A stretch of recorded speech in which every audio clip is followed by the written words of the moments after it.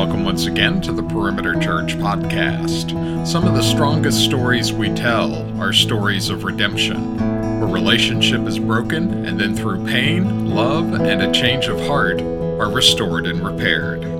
Lead teacher Jeff Norris continues this series Imago Dei with this sermon entitled Image Restored, which covers Genesis chapter 1 verses 26 to 28 and Romans chapter 8 verse 29. For more information and to watch or hear other messages, please visit our website at perimeter.org. Thank you for joining us today.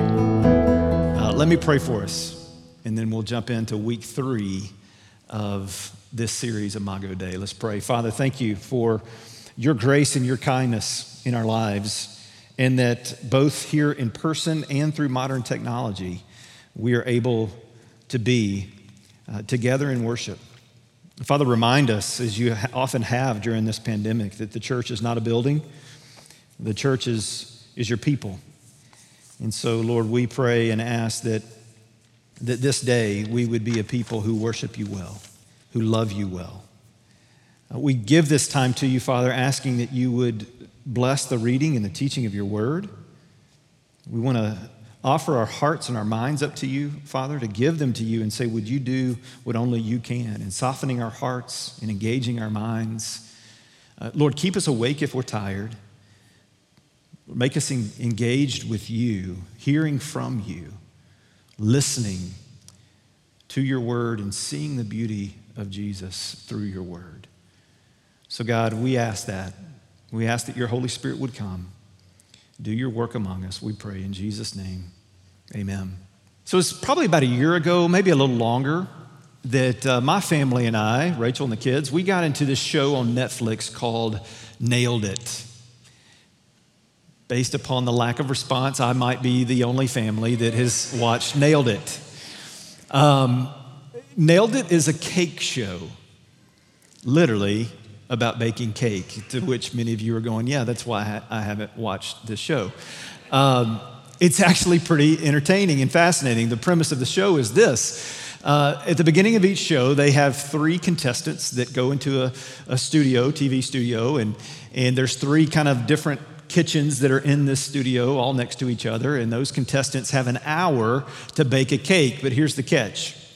The catch is that at the beginning of the show, they wheel out the cake of what they're supposed to be making. And the cake that they always wheel out is immaculately designed. It is something to behold, so beautiful to behold, that when you look at it, you even kind of go, is that even a cake? I'm not sure that that's something that you can eat. But then when you do eat it, when you do take of it, it tastes amazing. So it's not just something that looks amazing, it's something that in its essence is so incredibly good. So they have an hour to bake a cake that looks like this image of a cake in front of them, this picture of a cake. So this is what you end up with. They nailed it, as you can see. That on the right would be much better than what I would make. Here's another one. You know, I'm giving them lots of credit here. It's yellow and black, supposed to be brown, but close enough. And the heart is red. So yeah, that's probably better than I would have done. But again, nothing like what it's supposed to be. And then here's the best for last. This poor person just melted that little cake man and on top of a cupcake, and it's just a heap of mess.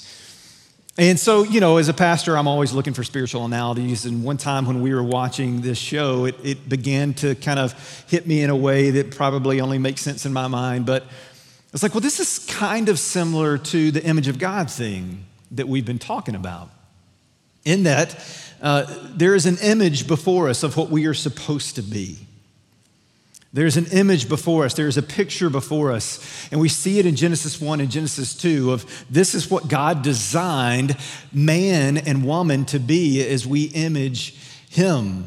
And then as we talked about last week, because of sin, everything fell apart. And we still image God, but only structurally and only in part. It's very marred and broken. And then functionally, from a spiritual sense and knowledge of God and holiness and righteousness, we completely lost everything to where we don't image him at all in those areas. In fact, we're spiritually dead. And so as a result of sin in our lives, here's what begins to happen. We've lost sight of the true image that we are to be, namely God, and we have now created all these other images, all these other cakes, if you will, that get wheeled out in front of us, and we look at it and we go, yes, that's what I'm supposed to be. That's it. That's the image that I long to be. And so we begin creating for ourselves in all different facets of humanity and society, all these images of what it means to be human. This is what I'm supposed to be. And so we can define it in all kinds of ways. We can begin to say things like maybe it's people that we have seen on movies and TV and social media, whatnot. And so a celebrity of some sort that we just look at and say, that's what I long for my life as a human to be. That's a human right there. So maybe it's a movie star, maybe it's a musician and you're a musician and you say, if I could only be like that person, then I would be fully human in the way that I was designed to be. Or maybe it's in the corporate world and you see the accomplishments and the success of someone around you, or maybe someone you don't even know but that is the president of this company or whatever it may be, and you say, that is what I'm supposed to be. And isn't it interesting that no matter what our spiritual background is, in every one of these images that we create, that we say, this is what it means to be human, all of them have carryover and sameness, similarities, and they almost always carry with them things like a human should be decent, a human should be virtuous, a woman of character and integrity, kindness, compassion, love, selflessness. All these things seem to be consistent for the most part when we try to define what a human is to be. And I would say to you, well, the reason all those things are consistently there in the naming of what a human should be is because that's the image of God within us. We know those things deep down because we're image bearers of Christ. As broken as we are, we know deep down that there in those virtues is something significant that we all long for, that we all want. But the problem lies in that we have the wrong image. We've lost the image of God as our place that we're looking. We've lost him. And so now we have the image of this person and this person and this person, and it's all idealized. It's never reality. And so I don't want you to miss this. So what we end up doing with our lives is we end up trying to take the ingredients of our lives and shape them into the beauty of something else that we perceive to be the image that we long for. And we always fail. It's never enough. We always miss the mark. And we always end up feeling at some level like the melted man on the cupcake.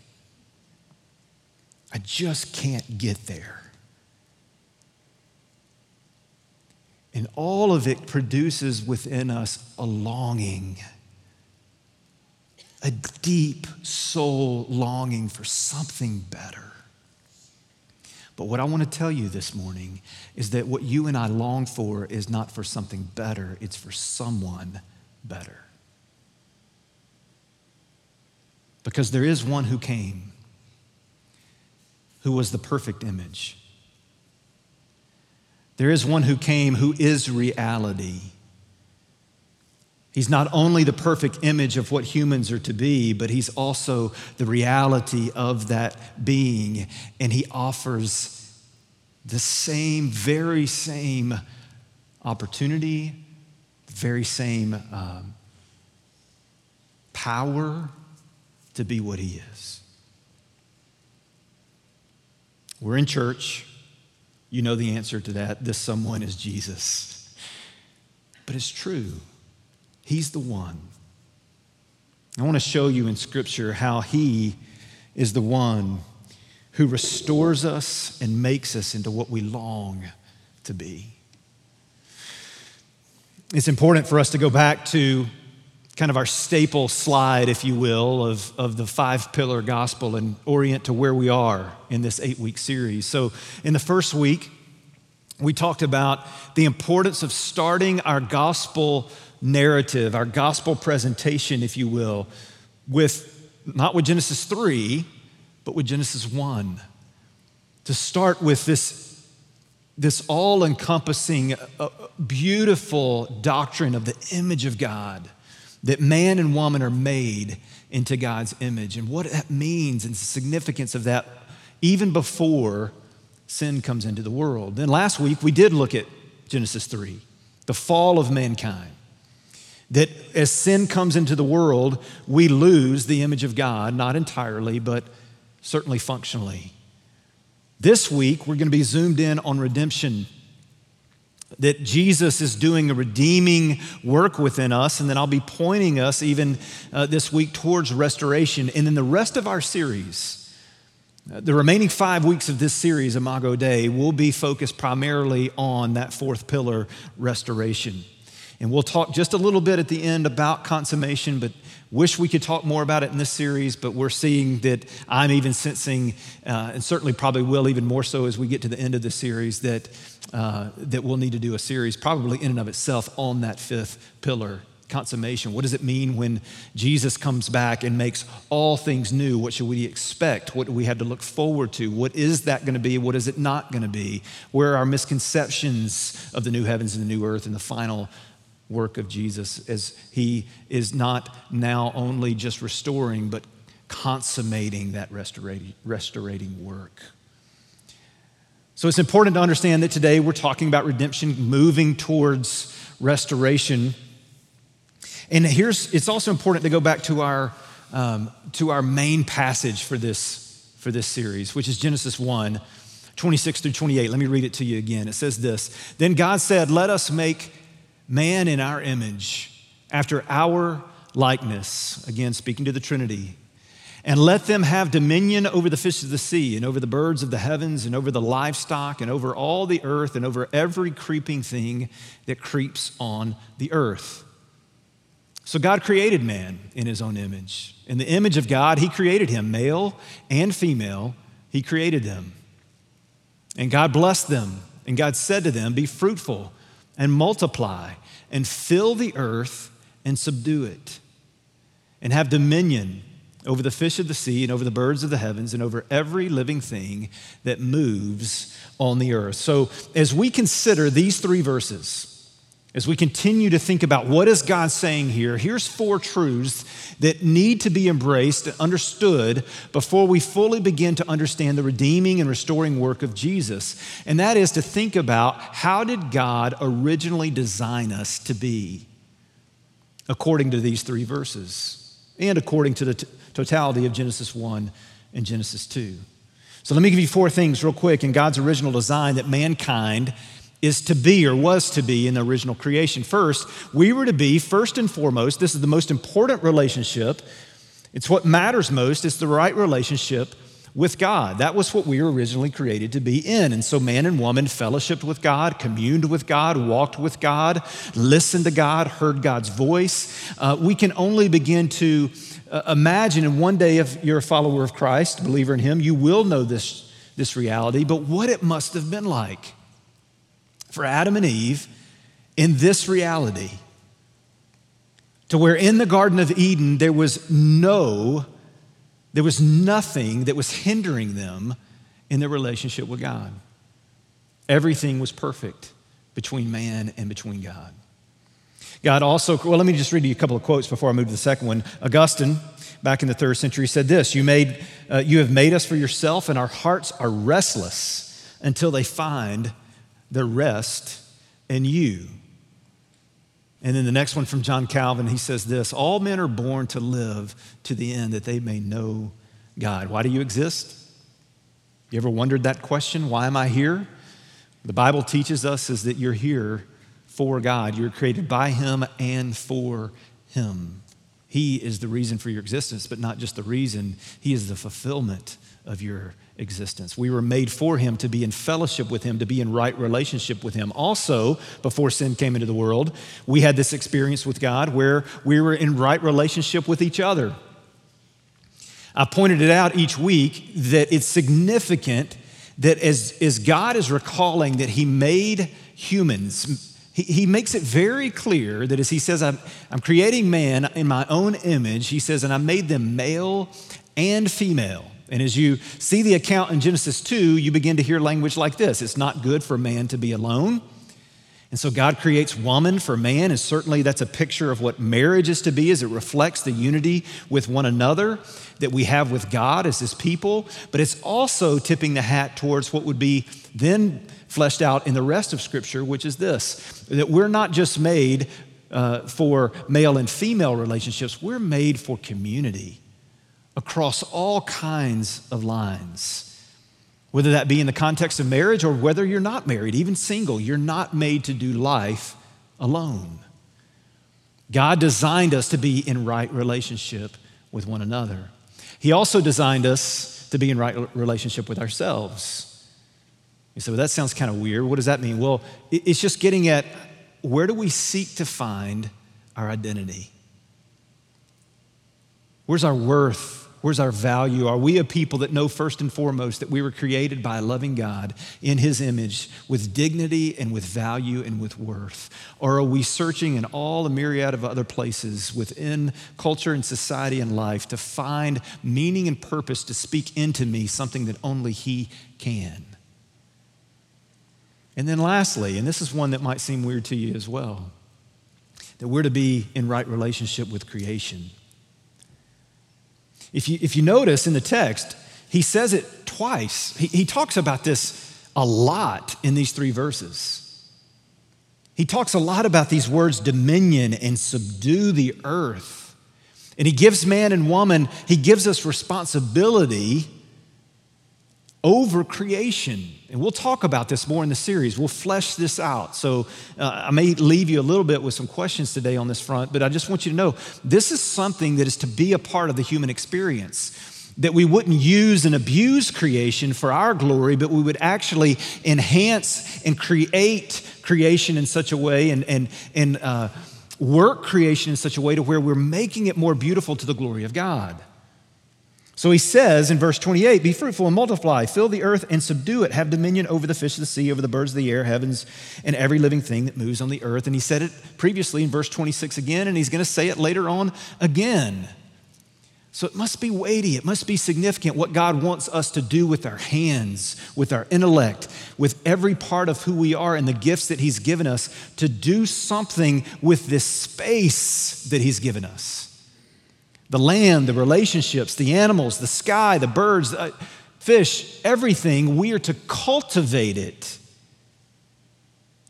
to bring about God's splendor. In chapter 2 of Genesis, God even told Adam, this was before sin came into the world. Sometimes people have taught, and wrongfully so, and maybe you've heard this, that work was a curse of sin. It was a result of sin. No, work was pre-fall, it was pre-sin. Because in Genesis 2, before sin has ever come into the world, God tells Adam to work and to keep the garden. That's what he's doing in Genesis 1:28. He's cultivating, he's making something that's wild and untamed, beautiful and tamed. And it's all to be as image bearers of God to the glory of God. Sadly, in the 20th century, this piece here of that we would have right relationship with creation, in the church, it got kind of convoluted, right? Rightfully so, the church in the mid-20th century began to really say, hey, our only role as the church is to save souls, which is not wrong by any means. Of course, the first relationship that we talk about that we're to be right with is God. And so what do we most need? We need deliverance from our sins. We need rescuing. We need forgiveness. We need renewal. We need our hearts to be made new. We need to be redeemed. Our souls absolutely need saving. But the mission of the church does not end there. The mission of the church has to be more holistic, To where as people, men and women are being saved by God, we are actually being engaged in the mission of God to proclaim that same gospel to save souls, but to also usher in the kingdom of God in such a way to where right relationships with Him have been established, right relationships with others have been established, right relationship with ourselves has been established, is being established, and also with creation. And what the church did in the 20th century, the evangelical church, it says, we'll leave that agenda to the liberal church and the liberal left, because we only care about souls. But what we see in Scripture is that God cares about it all. First and foremost, the souls of man and woman, but then how do we live to bring God's redeeming work to bear in everywhere we go, every human we talk to, everything that we touch? Is that not what He's up to? I'll go ahead and give you a tip of the hat towards consummation. That's what He's going to do. That's what He's in the process of doing. The consuming work of God when He comes again, when Jesus returns, is to make all things new. It's not to burn up the earth and do away with it and let man just float around in souls in space and say, well, I saved a bunch of souls. No, it's to put man with Him in physical reality on this earth. And we have been made new in resurrected bodies, and the whole earth has been made new in a physical reality in the new heavens and the new earth. Now, all that to say, that's what we were designed to be. But as we talked about last week, all that was tarnished. There's not one aspect of our existence that hasn't been marred by our fall into sin. And so as a result, we're not in right relationship with God. We're not in right relationship with each other. We desperately need reconciliation with God and with each other.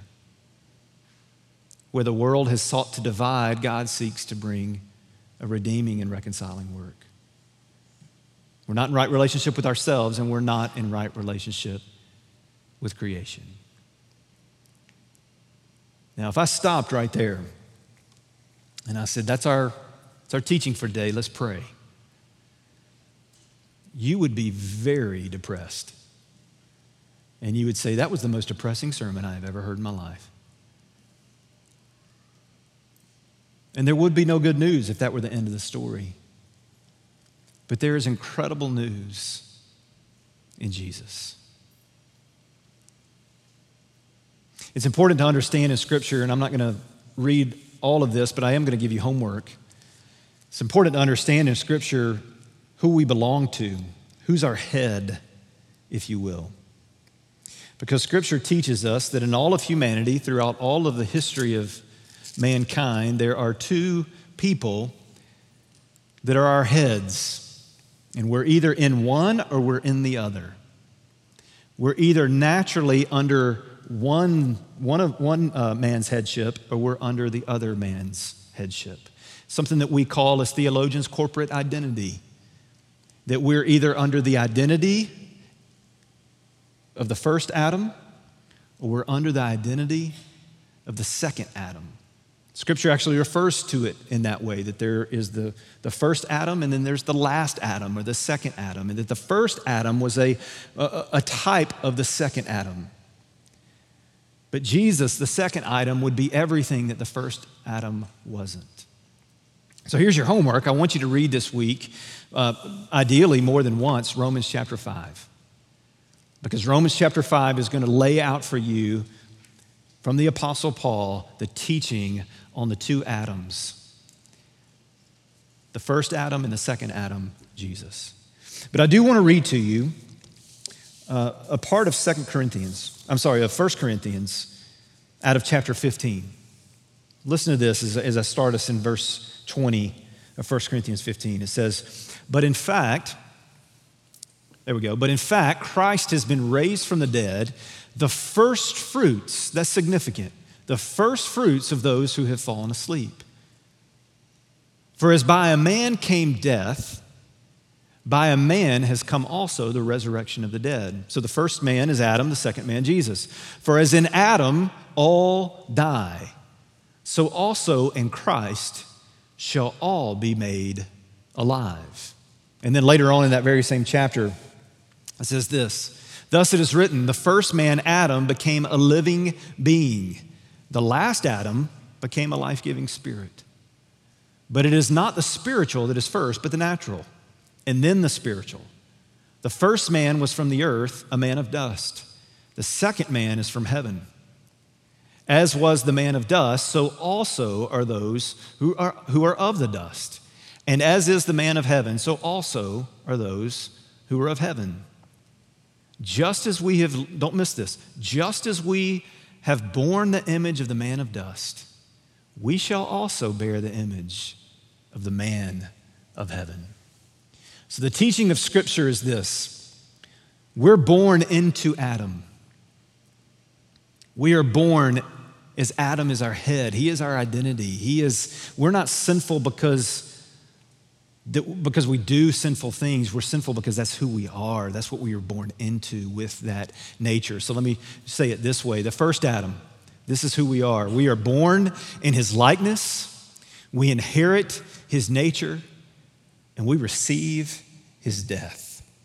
Both the physical death that he ushered into the world because of sin, but then also the spiritual death, most significantly, that comes with sin. So, what Scripture teaches us is that there's a true and better Adam who came to do everything that the first Adam failed miserably to do. And so in the second Adam, in Christ, well, skip ahead, sorry. There we go. In the second Adam, we are reborn in his likeness. We inherit his nature. We receive his life. Everything is changed. And now we have a new headship. We have a new identity. We have a new nature to where originally we're born with what I would call the Adamic residue, the residue of Adam. Now we are reborn through faith in Jesus Christ to be made into his image, not into the image of Adam. This is what Scripture talks about. If you go back to Genesis 5, it actually talks about in Genesis 5 that we are born into the likeness of Adam. But then 2 Corinthians 5:17, for if anyone is in Christ, behold, he is a new creation. The old has passed away. Behold, the new has come. We have a new nature. We have new life. We have new hope. Not hope that we think it might happen, but hope that is a sure hope that it will happen, and that Jesus is doing a redeeming work in us, bringing us back to the Father, restoring that right relationship, and then doing a restoring work. Now listen, the redeeming work that he's doing is instantaneous. Redemption is immediate. It's called justification in the Scriptures. That we are a people who, when we believe upon Christ, are immediately redeemed into right relationship with God. But the restoring work of God in us to slowly make us more into the image of his Son, it's a lifelong process once we've been redeemed. It's what the Bible calls sanctification, that we are being made more and more like Jesus. So if you go back to those 4 right relationships, what was so marred in the fall, we now have the ability through Christ in us, who's redeemed us from our sin and now is restoring us into newness of life, to be in right relationship with God, to be in right relationship with each other, to be in right relationship with ourselves, to be in right relationship with creation. I don't want you to miss what Scripture is teaching us about Adam and about Jesus. In Romans 5, it tells us that Adam was a type of the second Adam who was going to come. You think about it, and you think about what Jesus did in his ministry and his time on earth, and you start seeing connection. You start seeing dots connect about, he's the true and better Adam. He's rectifying what Adam destroyed. And so you think about Adam was tempted in paradise. And in the midst of paradise, with all that God had given him, it still wasn't enough, and he succumbed to sin. But then Jesus shows up, and right after his baptism, he's ushered not into paradise, but into wilderness, where he's tempted much more severely and significantly than Adam. But he doesn't succumb to sin. He overcomes sin, not in paradise, but in wilderness. You see Adam, who's in the midst of paradise, and he has all this life teeming around him, and he basically says, this life is not enough. I need more life, and I need to seek it in the nourishment of a forbidden fruit. And then Jesus shows up on the scene, and he says, I am the true life, the way, the truth, and the life. And I don't need nourishment in anything other than the very word of God.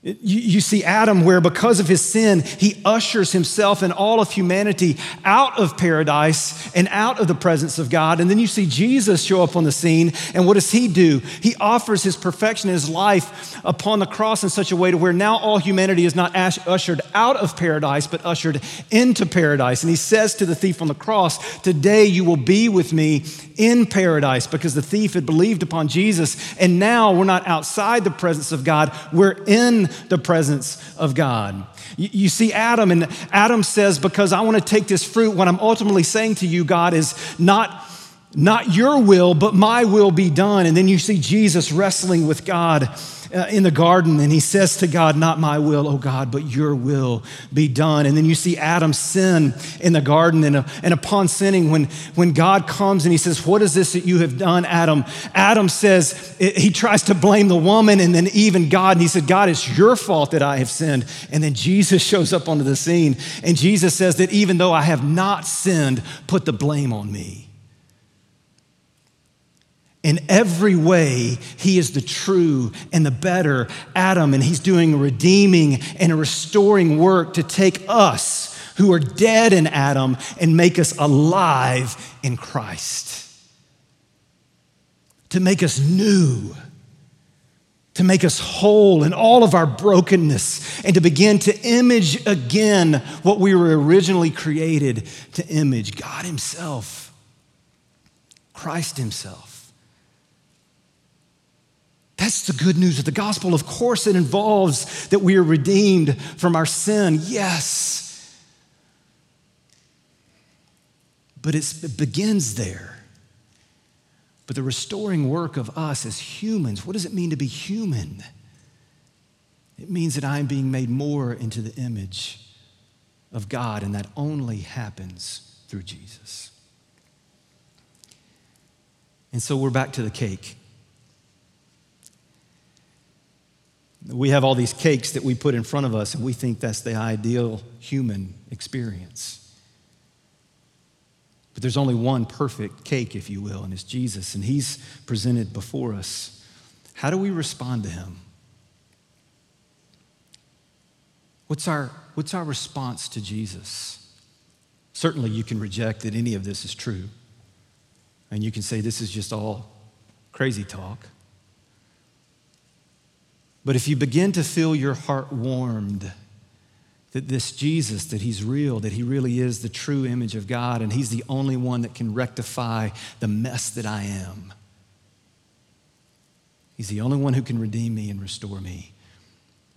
You might be tempted to do what the people on the show do, which is they look at the cake that's the image that they're trying to make, and then they take, to the best of their ability, all the ingredients and try to shape it and make it and look like that. In other words, that cake is just a model to try and be like. That's not what Jesus is inviting you into. Jesus is not just saying, I'm the perfect image of God, be like me. This is what Jesus is saying, and it's profound. Don't miss it. He's not saying, I'm the image of God, be like me. He's saying, I am the perfect image of God, the Son of God in the flesh, be united to me. Don't see me just as a model. Receive me as your master. The only good and gracious and kind and benevolent and loving master who will actually do in you and through you what you so desperately long for. this Jesus, he's the only Redeemer. Would you come to him? Father, we thank you. We thank you for your word that teaches us. It speaks to the very heart of who we are. It makes us aware of who we are apart from you and amazed at who we are in you. Jesus, we need you. We long for you. And we pray that you'd forgive us of all the ways in which we seek to find our worth and our being in something apart from you. And Lord, I pray for those who may be here in this room or watching online who've never trusted you by faith, never surrendered by the volition of their own will to say, I need you, oh Jesus. I place my faith in you and I ask you to come and do what only you can in making me more like you. Lord, I pray that this morning would be the morning that you draw them unto yourself.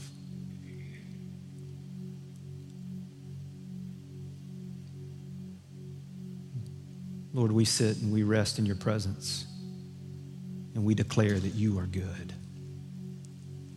And we thank you that in you we are new. In Jesus' name, amen. You've been listening to the Perimeter Church podcast. Perimeter Church is located at the corner of Highway 141 and Old Alabama Road in Johns Creek, Georgia. Please visit our website at www.perimeter.org for more information, to give us your feedback, and find other messages from our teaching team. Thanks for making this podcast a part of your day.